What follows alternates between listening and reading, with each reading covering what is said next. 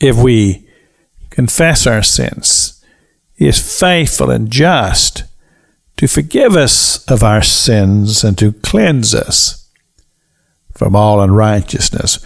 We find that scripture in 1 John chapter 1, verse number 9.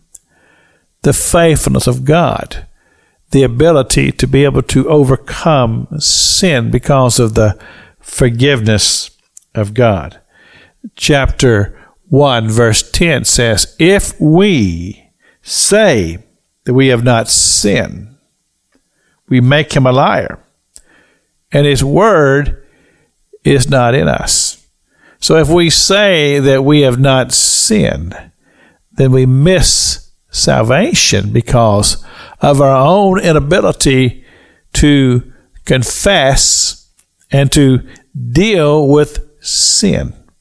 See, sin is a problem that we have to take seriously, because if we don't and we deny sin, then we'll never find ourselves going beyond the very judgment of sin, and that is death. You see, the thing about it is that this is a wonderful promise of God. It's a great blessing from God to be able to have this knowledge and understanding that we don't have to, quote, die for our sins, because Jesus Christ has already done that for us.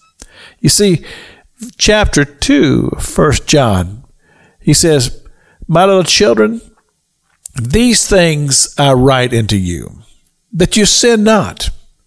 And if any man sin, we have an advocate with the Father, Jesus Christ, the righteous. That is the gospel. We understand the gospel simply means the good news, and that is the good news. That first of all, if we sin, then we have the ability to be able to call into the Father and to ask that our sins be forgiven, understanding that was the plan from the very, very beginning, that God would send His own Son, Jesus Christ, to die on a cross, that horrible death, for all the sins of humanity, and that He would become our advocate, that He would be the one who would be there on the right hand of the Father, pleading our case. You see, if people could understand this, if people could come to that knowledge that sin can be dealt with, and that sin can be, quote, taken away, not because of somehow or another we learned how to be good, no, because we learned our own inadequacies, and we understand our subject, or our ability to fail. But we also know that we have the wonderful privilege to ask Jesus Christ to take our place.